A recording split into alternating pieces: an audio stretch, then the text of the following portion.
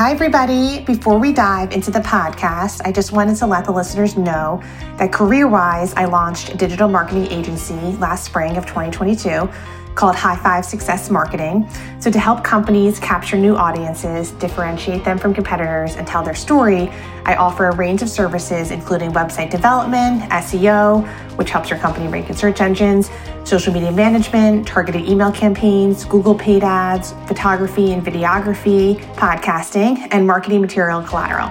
So if you know of anyone looking to optimize their digital marketing efforts, I would absolutely love to help.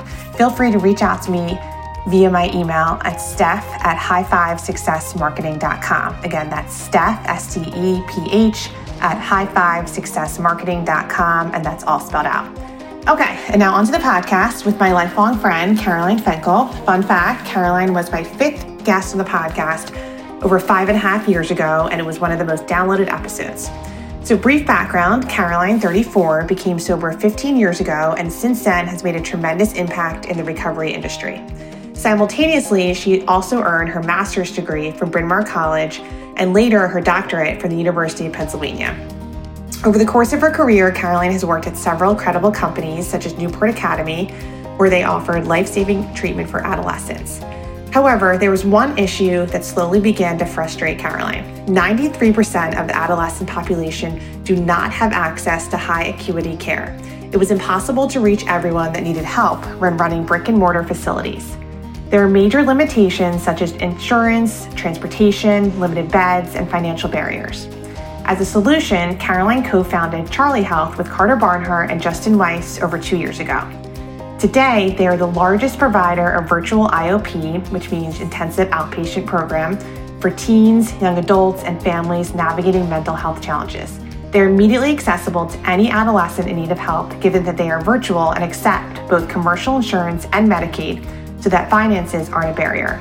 In addition, what separates them from a traditional brick and mortar facility is that rather than group patients together based on their physical location, Charlie Health customizes comprehensive treatment plans by carefully matching patients in groups of peers with similar backgrounds, preferences, and needs.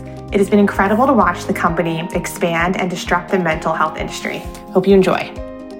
So Caroline, welcome back to the podcast. Thanks for having me. It's been 5 years since I last had you on.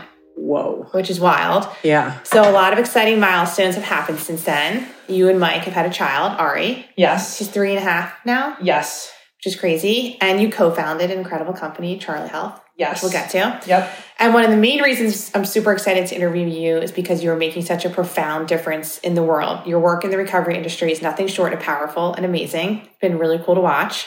And your personal story, your journey to sobriety, is really inspiring. So I think overall, this interview will resonate with everybody, which is really cool. So before we dive into Charlie Health, for listeners that aren't familiar with your story, who didn't listen to your first interview, can you give us a little bit of background on where you grew up and your journey to sobriety? Yeah, absolutely. So I grew up right outside of Philadelphia. I grew up in a very loving home with 2 incredible parents, and at age 7 was sort of discovered that I couldn't read in any capacity. I ended up getting diagnosed with severe dyslexia and going to this special school for kids who struggle with learning. I like to always think of that Zoolander, like kids who don't really read very good. So I went to this school and I ended up going to go see a psychiatrist and got put onto medication at a very early age. And one of the things that I recognized was that I felt very much like I wasn't good enough and that other kids were able to learn easily and I wasn't. So, and I was also able to really see from the inside what psychiatry and mental health resources look like for a kid that's 7 years old. From there, I went to high school and very quickly ended up getting involved with some drugs and alcohol. And I think it really set the blueprint for me. I was put on medication. The medication made me better, made me a better student. And as soon as I got introduced to drugs and alcohol, I realized that I was better on that, right?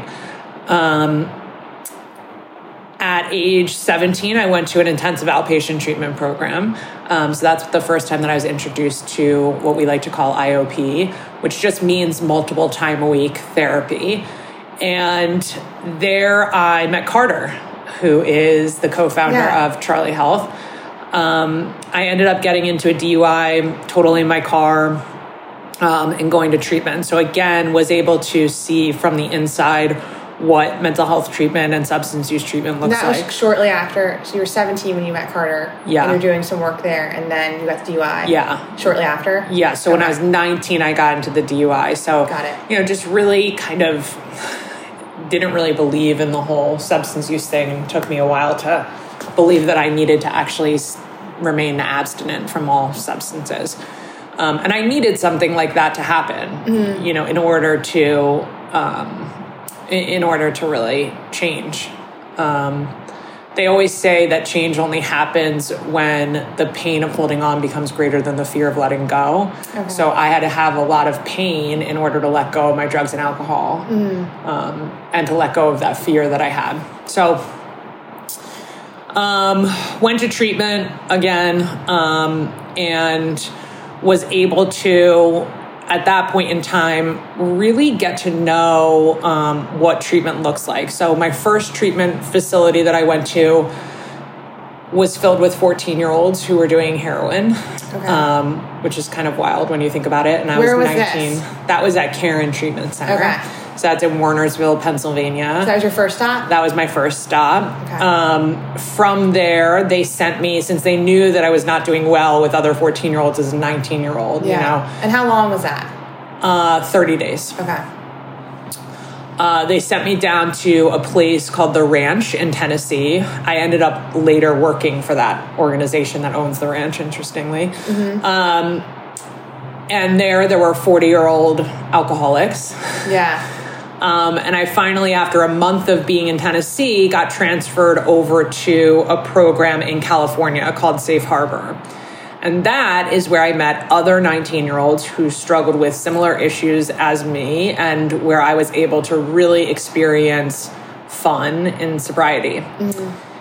This all kind of relates to Charlie Health, because one of the big things that we believe in at Charlie Health is that connection is the most important aspect to change, right? Isolation is the crux of all human suffering. Connection is the antidote. And part of the reason why I was so miserable in my first 60 days of sobriety was because I wasn't able to connect with anyone, other people who looked and sounded like me. Right. I just sat in these group therapy sessions with 14-year-olds talking about shooting heroin into their veins, or 40-year-old women talking about how they lost their jobs and their family and their kids to alcoholism. Right. So it wasn't until I had other people who were like, yeah, I partied in high school, and, you know, I struggled with a learning disability, and here I am. And it's like a shared experience. Yes. Talk about. Okay. Yeah, exactly. And how long was that in California? I was there for 4 months. Okay. So I came home, and I went to University of Delaware. I'm a big horseback rider. I've been horseback riding since I was 3, competing at the international level. So went to University of Delaware so that way I could train with an Olympian horseback rider. And after about 2 months there, became very aware that I was not cut out for college, especially not college of something that I was not interested in. Right. I just kind of got forced into this major of business, and I wasn't interested in it. So I stopped showing up to classes, and I went to my dad and I said, you know, I'm going to quit school. I'm going to ride horses for the rest of my life. To which he promptly said, okay, well, rent is due on the 1st of the month. And I'm not paying for the horses anymore, so you're going to have to go out and get a job. And to which I then, within 10 seconds, said, I guess I'm going to college. Right. And then I typed in horses in college to Google. And I found this school that I could major in horses. And I think that that's, you know, again, a big part of this is when you feel connected to your academics and feel like it's something that you're really passionate about, learning comes easily. Yeah. But when I'm forced to do things like math and take a language and things like that, that really kind of exacerbate the dyslexia, it's not so great. Right. So you went to school for horseback riding, and then what was the next steps? So my sophomore year in college, I was looking through the book of electives, and I saw something called couples and family counseling, and I thought, well, I've been in a lot of family therapy, so hopefully I could get past this course pretty easily. So I took it, and the teacher's name was Dr. Audrey Irvin, and I loved her, and I loved the material. And again, just going back to this idea of I wanted to show up every day, because I felt so passionately about trying to help other people who were similar to me and give them the help that perhaps I was not given. So from there, I ended up taking every single course at Audrey Irvin. I just signed up every semester for every class that she taught. Right. And from there, I typed into Google, yet another pivot in my career due to Google, horses and therapy. And I found this thing called equine assisted psychotherapy. And by my senior year in high school, I'd started up a little LLC. And started doing equine assisted psychotherapy. And that's how I met my husband. Nice. So how old were you at that point? So at that point, I was 22. Yeah. Got it. And 21, 22. And my husband was in private practice and was really interested in equine therapy. We knew each other from colleagues. And so we started doing this equine therapy thing on Friday nights at Thorncroft Equestrian Center in Malvern, Pennsylvania. And out of that blossomed a 11-year relationship. So that's... How old are you now? How old am I? I'm 34. You're 34 years younger. So that was like 12 years ago. So we won't touch on everything in the past 12 years. But I think it's really cool how you met Mike. People don't know Mike's amazing. Yeah. He's incredible. Yeah. Do you think that your work in the recovery industry, both of your work, help you continue on your journey, sobriety? Yeah, absolutely. I mean, I think that it's a huge help to have somebody who really understands what it is that I'm trying to do and create. When it comes to work-life balance, especially in a startup, there is none. It's just working 12-hour days for the first 9 months. So, to be able to have a husband who's really supportive of that and supportive of my career as a mom and as a wife is a big deal. Yeah. So in those 12 years, can you touch on some of the big milestones? Like you went back to school also, right? Yes. And touch on that too, because that's pretty impressive. Yeah. So after I graduated from college, I became quickly aware that if I wanted to do this equine assisted psychotherapy thing, I needed to get a master's degree and a license.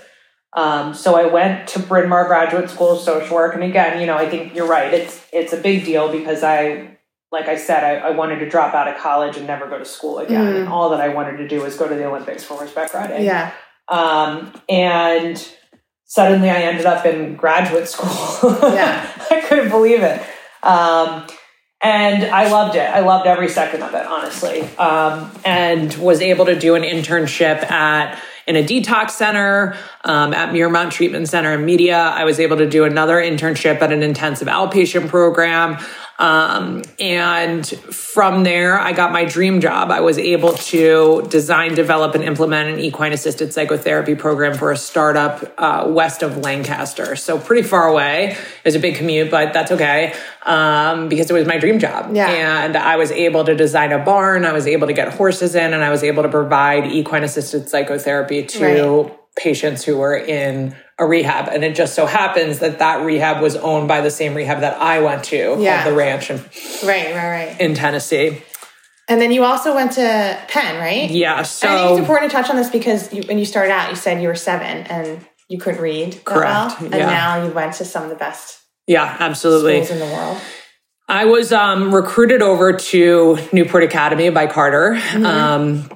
She gave me a call while I was working at Promises Behavioral Health and was basically like, look, we got to start up a bunch of different IOPs and PHPs. PHP means partial hospitalization programs. So again, just multiple time a week therapy for kids that are in crisis. And I said, okay, let's do it. So got recruited over there. And while I was there, Jameson Monroe, who was the founder of Newport Academy, said, I really want whoever's in charge of this, I really want them to have a doctorate. Yeah. And I said, okay, I guess I got to go get my doctorate. Yeah. How old were you at this point? Oh God, 27. Okay. Yeah. So young, yeah. So ended up applying to only University of Pennsylvania, their DSW program. It's a doctorate in social work. It's a clinical doctorate. So, tried to get in there and was able to get in, which was really exciting. And, I worked full time and did my doctorate. And luckily it was a flexible program, for people who are working full time, but regardless, it was a big deal. So was able to do this 3-year program in 2 years, which was nice to be able to graduate really quickly. Mm-hmm. And I actually did my dissertation on the use of technology in a therapeutic setting. And so when Carter's boyfriend, now fiance, yes, I saw that. Happened. Gave me a call. Carter basically said, will you please talk to my boyfriend? He's interested in telehealth. He's really interested in IOP telehealth. You have a ton of experience doing IOP. I said, sure, whatever, no problem. I got onto the phone with him and I was just, I was skeptical. Right. This is a guy who's like working in finance, has his MBA, working on Wall Street. Right. And he was like, I really think that telehealth is the wave of the future. And I really think that IOP in particular is this like major market gap. Like there's a gap in the market. And like there's a lot of kids that are leaving Carter's program called Newport Academy where they have nowhere to go. And they're only going to once a week therapy because they can't find anything and everything is a waiting list. And I've done all this research. And I was pretty impressed with the amount of research that this guy did, given that he has never been in behavioral health in his life. Right. And this was in 2018. So before the pandemic, before anything, he had this like great idea. Right. And, basically what ended up happening was I said to him, like, that's a really cute idea. And it's like super cute that you're trying to like break into the behavioral health field as a finance bro. But it's never going to work. And he was like, why? And I was like, because telehealth is stupid. Right. And he was like, why? And I was like, because I did my dissertation on the use of technology in a therapeutic setting. And I sat with 40 social workers who all told me how much they hate telehealth. And he basically was like, all right, well, I don't want somebody on my team or, I don't want, somebody who doesn't believe in telehealth. Yeah. My dissertation was technically about doing this idea of having an app and wanting to be able to have an app to follow around people's sleep, their mood, et cetera, and see how exercise and the weather and all these different ways of tracking their moods can impact them. Okay. But as soon as I started out the prompt with all of the therapists in these focus groups, I would say, so what are your thoughts on technology? And immediately the entire room would jump into, I hate technology. I hate phones. I hate all my clients. All they want to do is get off of their phones. Oh, I had a client that went on vacation the other day and, I had to FaceTime them and I can't see their eyes and I can't see their body language. Right. And they all just jumped into it. It was one of these dissertations where you set out to focus on one thing and you end up in a completely different area of focus. Right. And that's what happened. And so I just sort of took everybody's word for it, right? Like 40 people sitting in focus groups that all are like, yeah, telehealth is like, doesn't work. FaceTime does not work. Zoom does not work. Okay. Yeah. And what I can say is that today, some of the people that were the most outspoken about it since the pandemic, have not renewed their leases. Wow. Yeah. Because they all have gone fully telehealth. So, basically the pandemic hit and I became a telehealth convert. Okay. So it took the pandemic. Yeah, ultimately. Exactly. Yeah. And I think that it did for a lot of therapists. Yeah, for sure. Yeah. That's the beauty, right? That's the beauty of this telehealth stuff is what we know is that so many people have a lack of access, and it's specifically to IOP, which you didn't need IOP because you were not in crisis necessarily. Mm-hmm. But those who are in crisis, only about 7% of the nation has access to a brick and mortar IOP, meaning that they're within driving distance. And of that 7%, there's usually a 6 to 8 week waiting list. Right. And when you're in crisis, you need help right now. Yeah. You don't need help in 6 to 8 weeks. Exactly. Yeah. So jumping into that, can we dive into Charlie Health? Yeah. And for people that, even for me, I'm not in the behavioral health industry that aren't familiar with it at all, can you tell us exactly what it is? Yeah. Give us the pitch. Yeah, absolutely.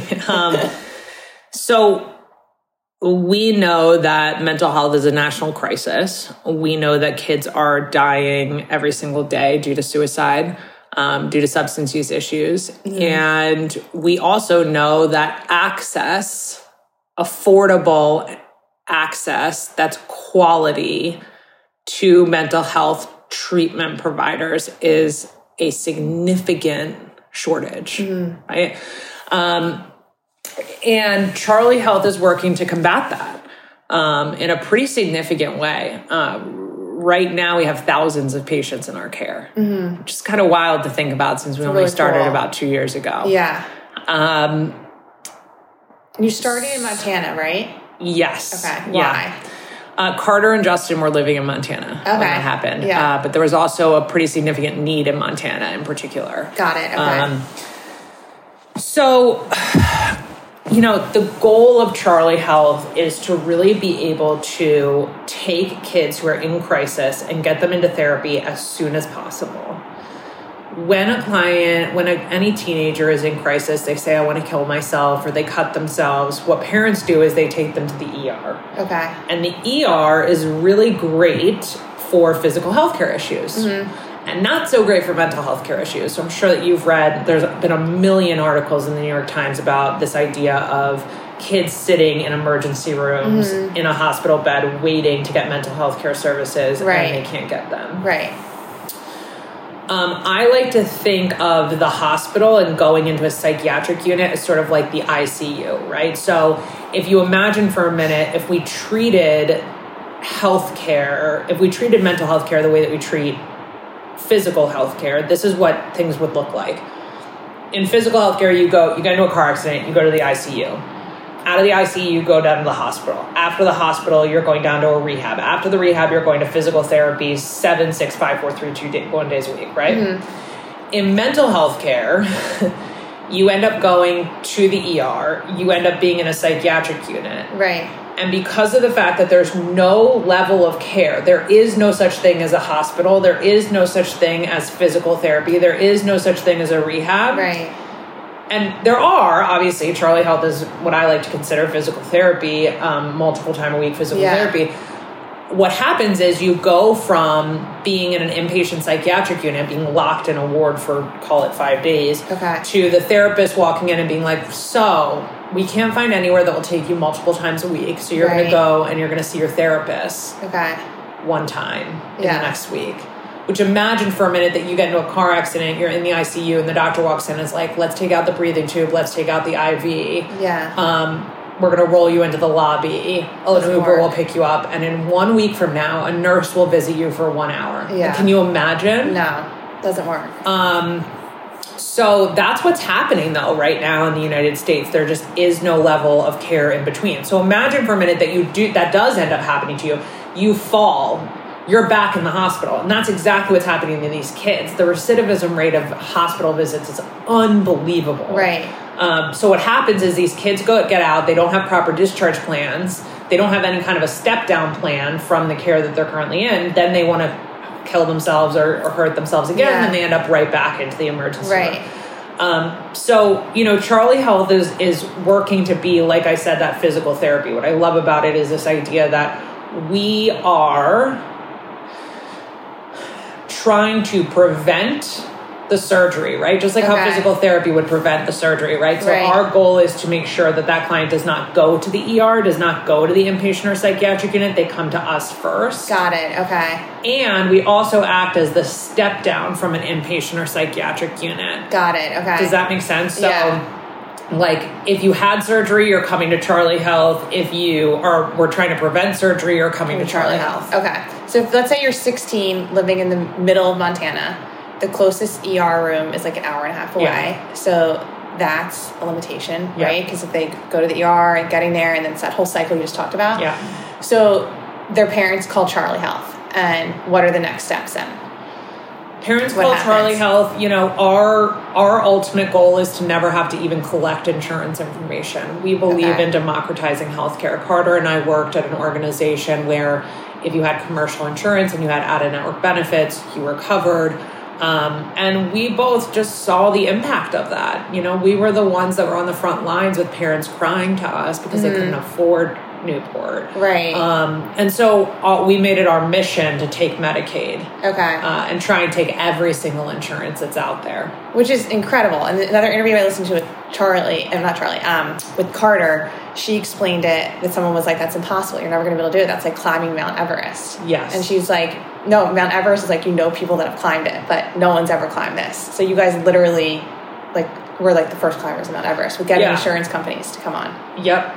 And that's part of the article that we published because typically these individuals are segregated in like a pretty, like you have Medicaid programs and then you have non-commercial programs. But because of the fact that we have our kids together, we're providing the same quality care. Right. A lot of research out there has indicated that kids that are on Medicaid don't do as well. Well, it turns out that if you actually provide them quality care, they do just as well as commercial kids, which is exactly the article that was published last week. Right. So the mom would call and, you know, we would take their insurance and we would talk through what our program is and why we do what we do and how we do what we do. And from there, we would set up an assessment. Usually it's within 24 to 48 hours. Okay. Which, again, scaling this thing has been really interesting. Right. But right now, that's what we're capable of doing, which is incredible. Yeah. And so they're in an assessment. Typically, the assessment lasts anywhere from an hour to 2 hours. From there, they end up getting assigned to a group. Okay. And then they also get assigned to a primary therapist. Okay. And that primary therapist is meeting them twice a week, once for individual therapy, once for family therapy. The groups meet 3 hours a day for 3 days a week. So 9 hours total of group, plus an individual, plus a family. And then we also offer psychiatric services. Okay. So all in all, clients usually with us for about 11 hours a week. And then how long is like the process usually? Like 11 hours a week for how many? Is it like 3 months or 2 months? Average length of stay is anywhere between, call it 6 weeks and 12 weeks. Okay. It's similar to any other medical condition, right? So it's like you sprain your ankle and you're like, hey, when am I going to be out of pain? Like, when are my symptoms going to stop? And the doctor's like, well, your symptoms could stop in like 2 weeks or you could feel pain for 2 years. Right. You know what I mean? Yeah, we just follow, like, we don't have a set length of stay. We just follow their symptoms and then determine once they've met their treatment plan goals, that's when they get discharged. Yeah. You know? Can you go into the advantages of telehealth services versus like the brick and mortar residential treatments that, like, you and Carter, obviously you were fortunate enough to go to the program out in California and it worked for you guys. But what are the advantages of telehealth versus in person? Yeah. So I think that there's two big advantages. One is because of the fact that we mostly treat adolescents and young adults, parent participation in treatment is the single largest indicator for positive outcomes. So what that means is the more that parents are involved in treatment, the more likely that your kid is to get better. Okay.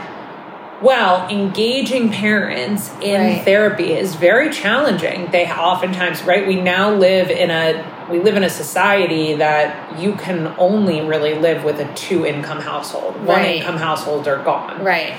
So with that means that both parents are working full-time jobs. Oftentimes they have multiple kids. Yeah. So now here I am as the therapist sitting in a brick and mortar site and I'm like, hey, Mom, can you come by? We need to talk. And Mom's like, no, are you insane? I can't leave work early. I can't drive a half an hour. I can't sit in the waiting room. It's insanity. Yeah. So what happened was during the pandemic, everybody was working from home. So Susie, ended up cutting herself. And I would say, okay, Susie, is Mom around? And she would be like, yeah, she's in the other room. Okay, can you bring Mom in here? Yeah. Just Mom walking across the hall and into the room changes your outcomes tenfold. Wow. Because suddenly now she's in the session with you. Yeah. And guess what? the more that she's in the session with me, the more likely that kid is to get better. Okay. And so then I would say, okay, Mom, hi. So Susie cut herself last night. The razors are hidden in the bureau behind you. She asked me to tell you. Okay. It's best to get those out of the room to help with any kind of temptation. Right. And suddenly you're now in the room with them doing wraparound services. Now, there's not a world in which we could have that type of an intervention in a brick and mortar. I would have to call Mom and be like, hey, can you go into her room? It's just not possible. Yeah. So that's, I would say, one of the biggest benefits is just access to care and access to having the parents in the family session easily able to just walk into the room and have it across the hall and have it in the home and be able to turn it on at the hour and turn it off at the other hour and not have to deal with anything. Right. So that would be one. Transportation for the kids too, right? Like they don't have to get in the car, like going a half an hour both ways. Listen, going to once a week therapy isn't a big deal, right? I can plan out my week. I can plan on my kid going to therapy for an hour. It's not a big deal. But planning on dropping off my kid 3 times a week for 3 hours a day, going, picking up, dropping off. I mean, it's insanity. Yeah. You know what I mean? And then not to mention the fact that none of these are close to public transportation. So let's talk about all of the people who don't have access to a car. Right. Let's talk about all the people who, really struggle with, are impoverished in some way or marginalized in some way. Right. Can you also talk about, Carter talked about this in one of her interviews, and it's a big thing. You talked about it when you first started. The reason that, your first 2 stops in the recovery were fine, but they weren't great because you weren't with people that had similar shared experiences as you. Yeah. Can you talk about how that's a huge mission? Yeah, so that's what I was saying. The 2 best parts about telehealth is 1, the parent participation, and then 2 is this idea of being able to do patient matching. Mm-hmm. So it's really neat.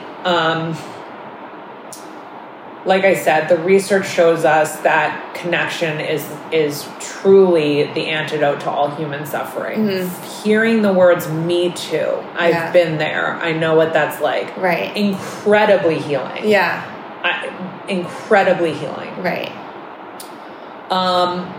So what we do at Charlie Health is we try to have patients who have similar lived experiences in with other patients who have similar lived experiences. Mm-hmm. So our groups are curated. They're usually between 5 to 8 clients. Okay. And essentially what happens is when they come in, we look at their demographics. So are they older? Are they younger? Are they LGBTQIA+? Are they BIPOC? Are they, sort of looking at what is their demographics, right? Yeah. Then what we look at is what we like to call the chief complaint or the diagnosis. Are they there for self-harm? Are they there for suicidal ideation? Are they there for depression, for anxiety? Okay. What is it that they're actually struggling with diagnostically? Yeah. Okay.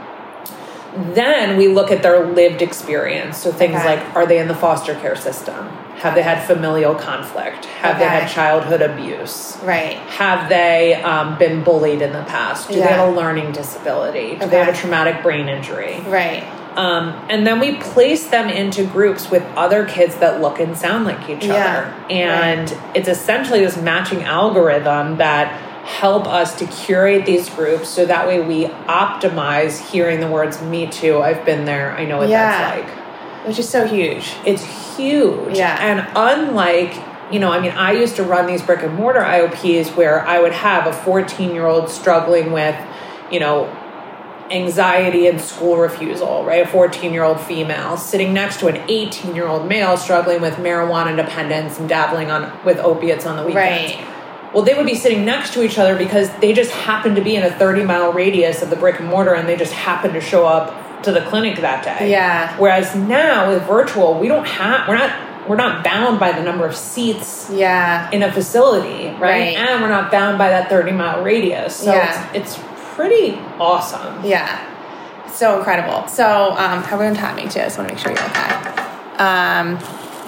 Okay. I think we're okay. Let me see. Can we do like 3 or 4 more minutes? Yeah. Okay. So I think you gave a really good overview of what Charlie Health is. The big research that came out, because one thing I keep going back to the interview that I listened to that Carter did, but she said at the end of this interview that she did, the guy was like, you know, anything else you want to share? And she was like, I think you should interview my other co-founder, Caroline Fenkel, because she's a clinical like weapon, I think she called you. Yeah. But she said that you've played such an integral role because when you guys were starting up Charlie Health, you told them like, look, we need to do research to sell to the insurance companies. Yeah. So, and just like, was it last week, all the research came out? Can you go over what you guys found? Yeah, I mean, you know, we found significant reductions in depression and anxiety scores with those who came to our program. But more importantly, we found that regardless of their socioeconomic status, we found that they got better at the same rates, which is just huge. Yeah. And really exciting. And we're going to have 2 more articles come out shortly, and really excited for those to come out as well. Yeah, awesome. So talking about starting a company really quickly, did you have imposter syndrome at all? Like, should I do this? Oh my God. And how did you overcome it?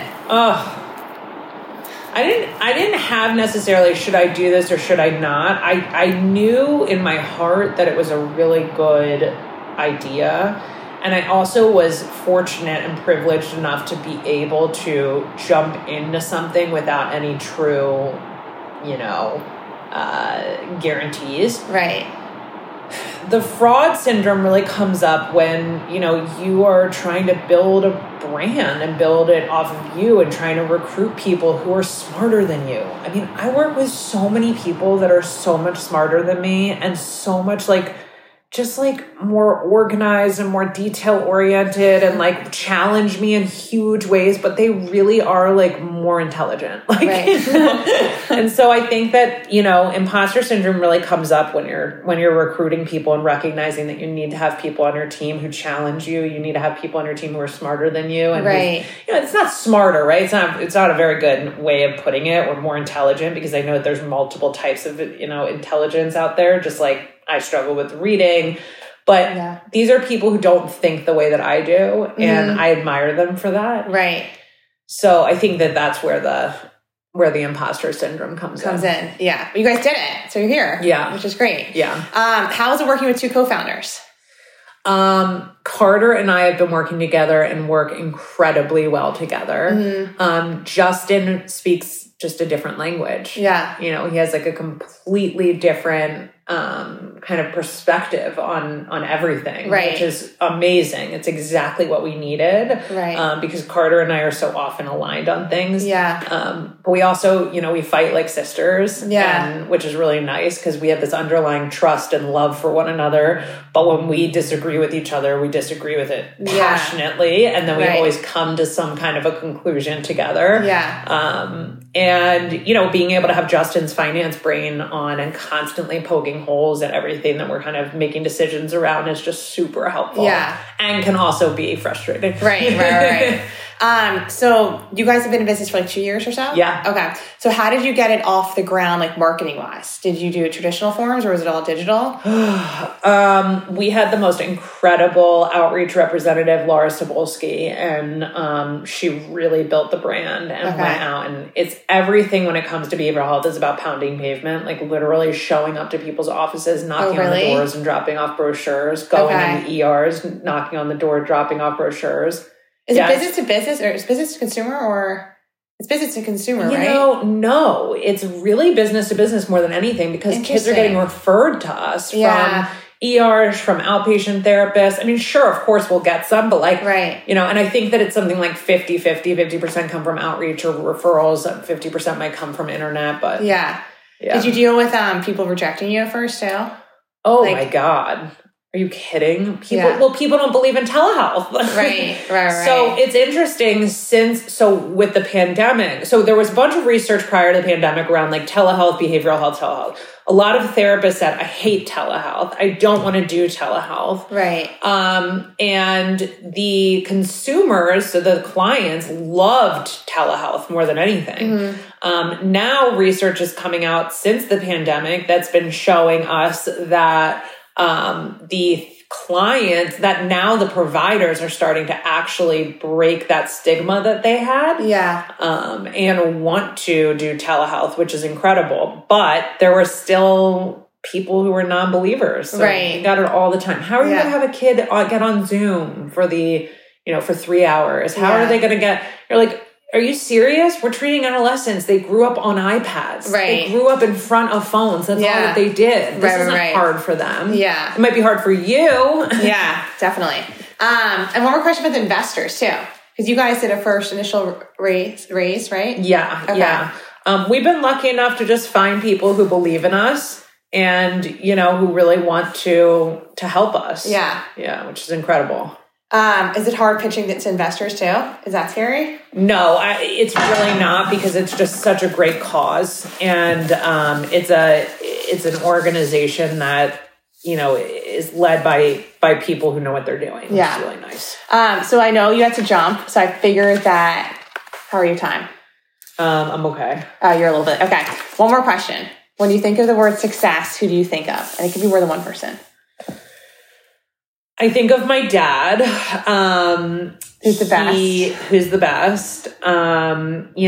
He grew up like lower middle class family, built his business extremely well. He makes boxes. Mm-hmm. And he just believes in being honest to every single human being, no matter how much that honesty might hurt. Mm-hmm. And he just has done such an incredible job building his brand and what he's doing.